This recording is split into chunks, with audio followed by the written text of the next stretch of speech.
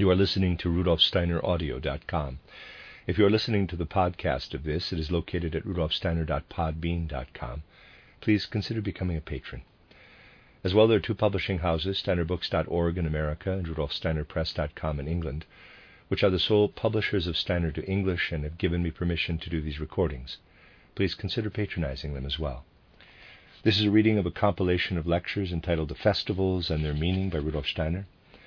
This is the 25th lecture in this series. It's number 4 in the Michaelmas section, entitled The Michael Impulse and the Mystery of Golgotha, Part 1, given at Stuttgart on the 18th of May, 1913.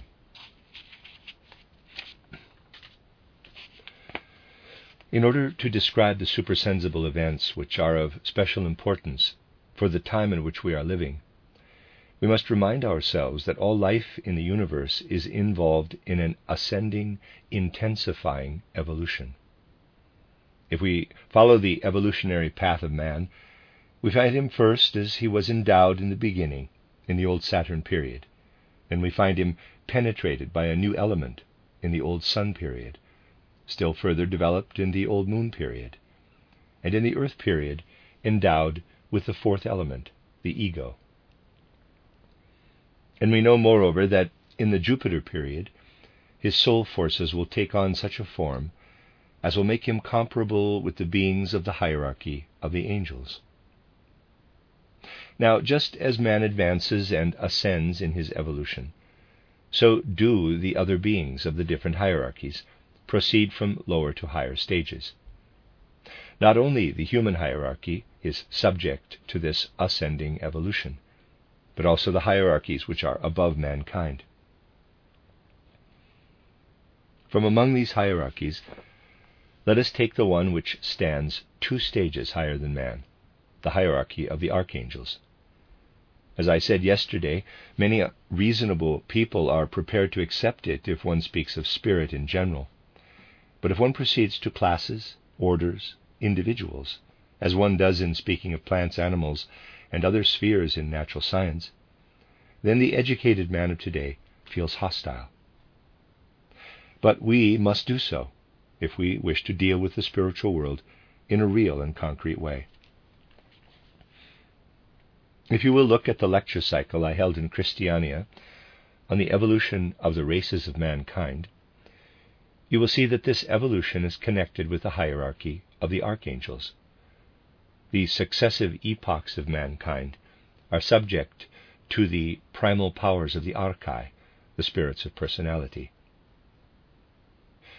Now, if we take the most important beings in the ranks of the archangels, we have names which we have met with in other connections, and which we can use like other names: Raphael, Gabriel, Michael, and so on. We can call these beings by such names, for the name is in no way the essential thing. We give them names in the same way as we name other things. This plays a certain role in what we find as facts of supersensible evolution.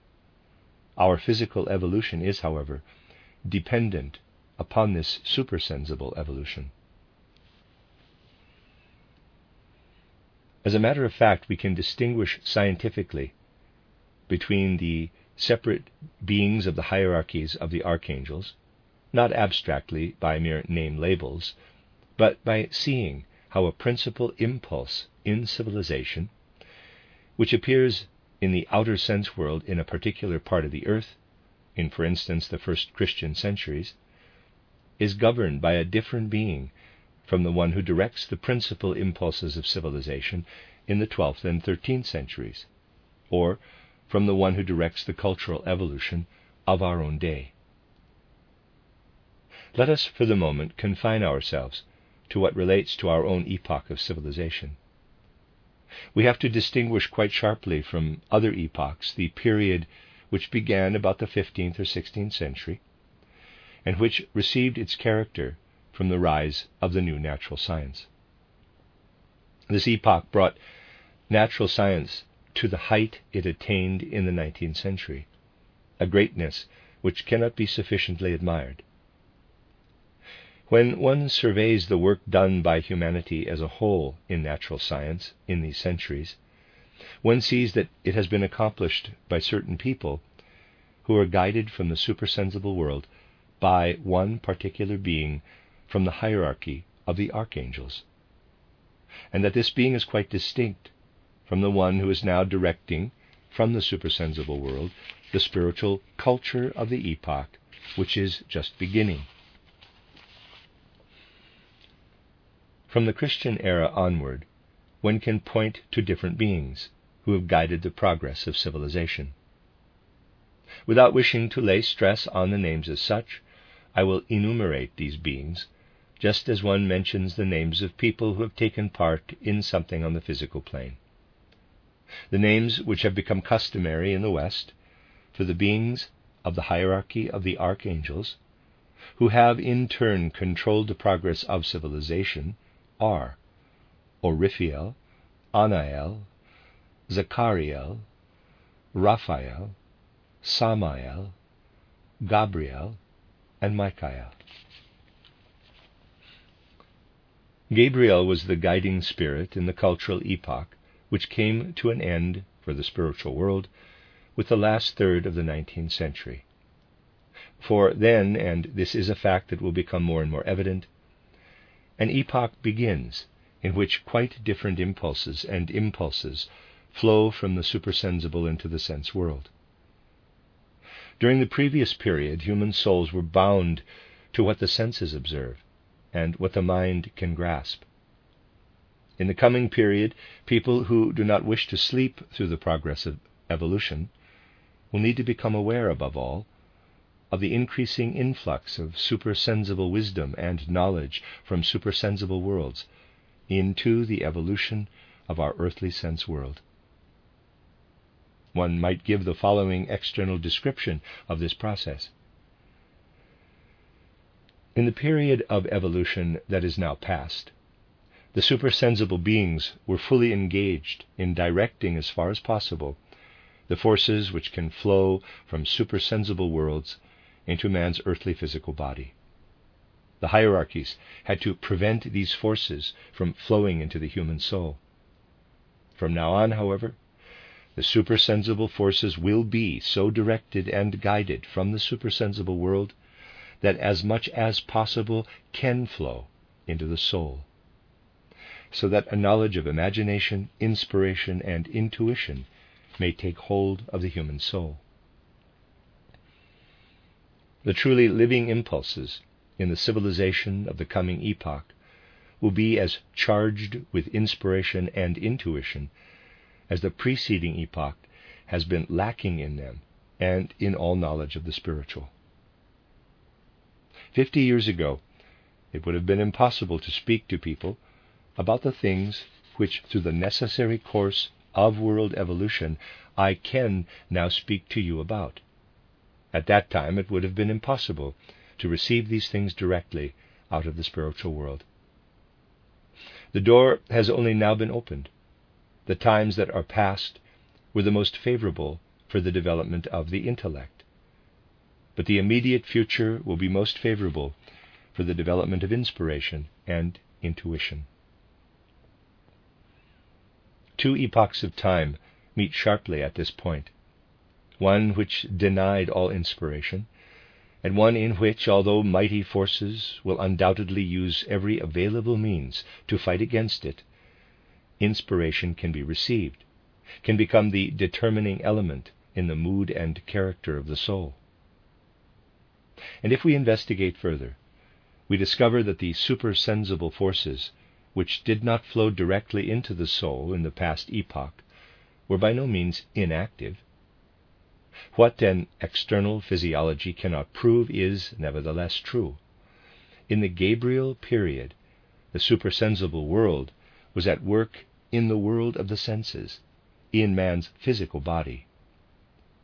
During that period, delicate structures arose within the front part of the brain and were gradually implanted into the reproductive system. Thus it came about that the majority of human beings were born with the brain possessing other and more delicate structures than was still the case in the 12th and 13th centuries. That was the special task of the age in which man turned his mind to the physical plane of the senses and was shut off from inspiration. The impulses of the supersensible world poured themselves into the body and developed these fine structures in the brain. And these structures will continually increase in those who feel capable of progressing to active thinking and to an understanding of spiritual science. In our epoch, at the very beginning of which we stand, supersensible forces will not be used to form structures in the brain, but to work in the soul through imagination and inspiration to flow directly into the human soul. That is the meaning of Michael's leadership. So we distinguish between two archangel beings, one who guided man immediately before our time and worked upon the structure of the brain, and one who now works upon us and has to let stream into the human soul receptiveness for spiritual wisdom. Thus we can divide from one another the beings who belong to the hierarchies of the archangels. In these two examples, I've tried to present to you specific attributes and characteristics of these beings. We shall not content ourselves with names, for even as we know nothing about a person if we merely know he is called Miller, so we know very little about Gabriel if we only know his name. But we do know something when we can say a person is compassionate or has done this or that. And it is the same when we can say of a supersensible being that he causes forces to flow into man's physical body, which can instill certain structures into the power of propagation, and when we can say of another being that he helps to stimulate the power of intuition. Michael does not work so much for the spiritual investigator, the initiate himself, but for those who wish to understand spiritual investigation, for those who are endeavoring to develop active thinking. It is for these that Michael will work as these forces accumulate in mankind in the coming centuries.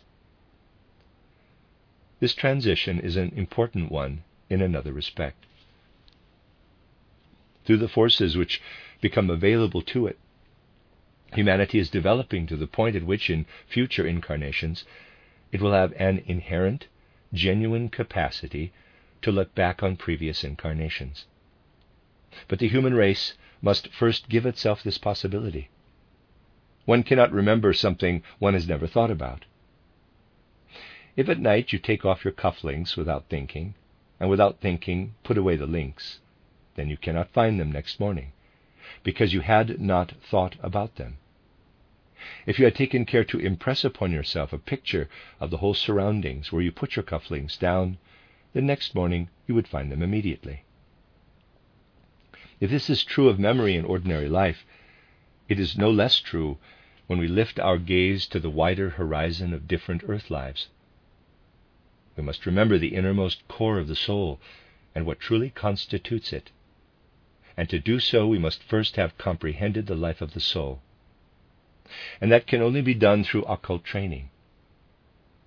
If one has not troubled in an earlier incarnation to have thoughts about the nature of the soul, one cannot, of course, recollect them.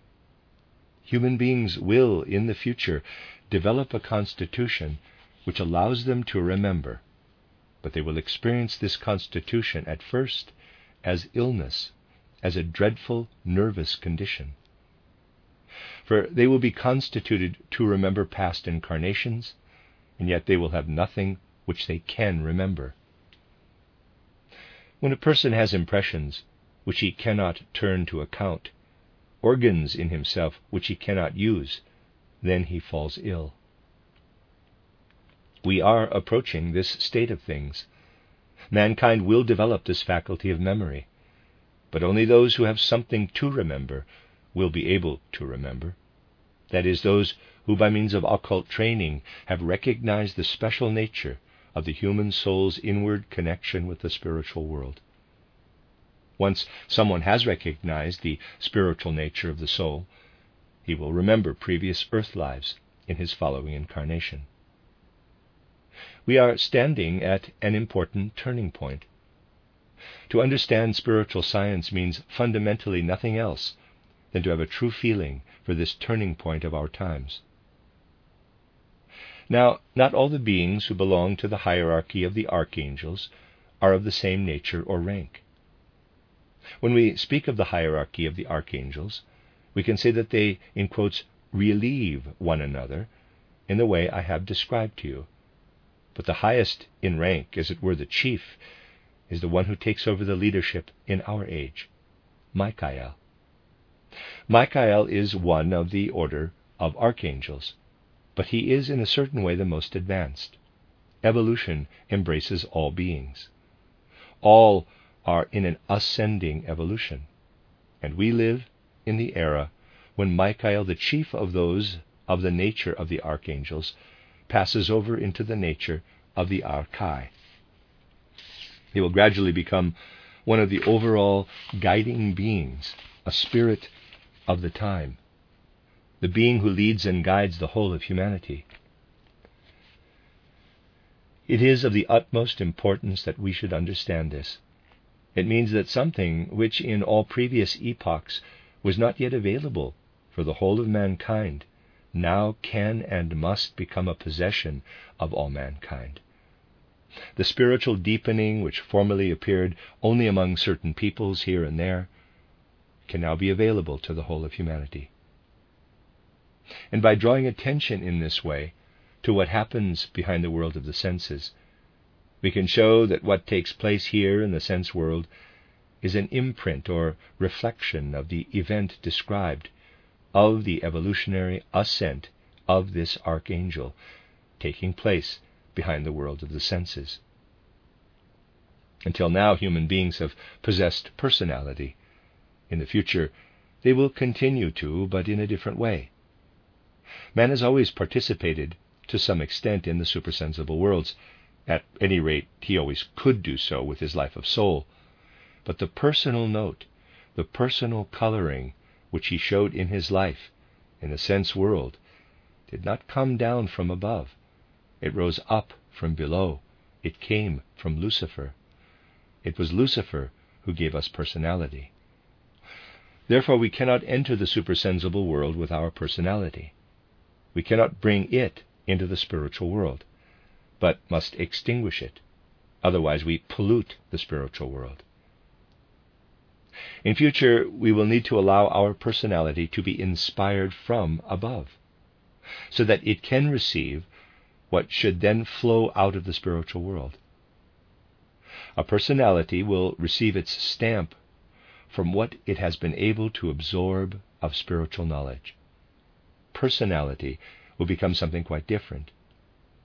In a sense, we have until now been personalities through what separated us from the spiritual, through what the body impressed into us. In future, we must be personalities through what we are able to receive from the spiritual world and make our own. In the past, blood and temperament determined personalities, and into these personalities impersonal elements streamed from the supersensible world. Less and less will people possess a personality through blood and temperament, but through the character that each one acquires from participation in the supersensible world. The Michael impulse, which brings into the human soul an understanding for the spiritual life, will achieve this. People with a pronounced character and personality will in the future receive it through what they bring to expression from their understanding of the supersensible worlds. The Alexanders, the Caesars, the Napoleons belong to the past. Certainly the supersensible element flowed into them too, but their highly personal coloring expressed what they received from below. People who are personalities through the way in which they bring the spiritual world into the sensible, people who bring personality from their souls into the life of mankind, will take the place of the Alexanders, the Caesars, the Napoleons.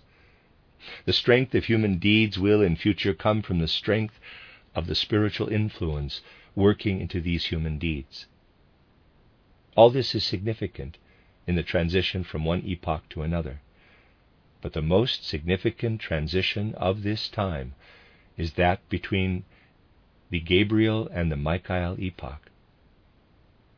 Even with ordinary sound human reason alone, we can come to an understanding of what has been said today, if we are unprejudiced enough to observe our times and see how two possibilities stand in opposition to each other in the last third of the 19th century.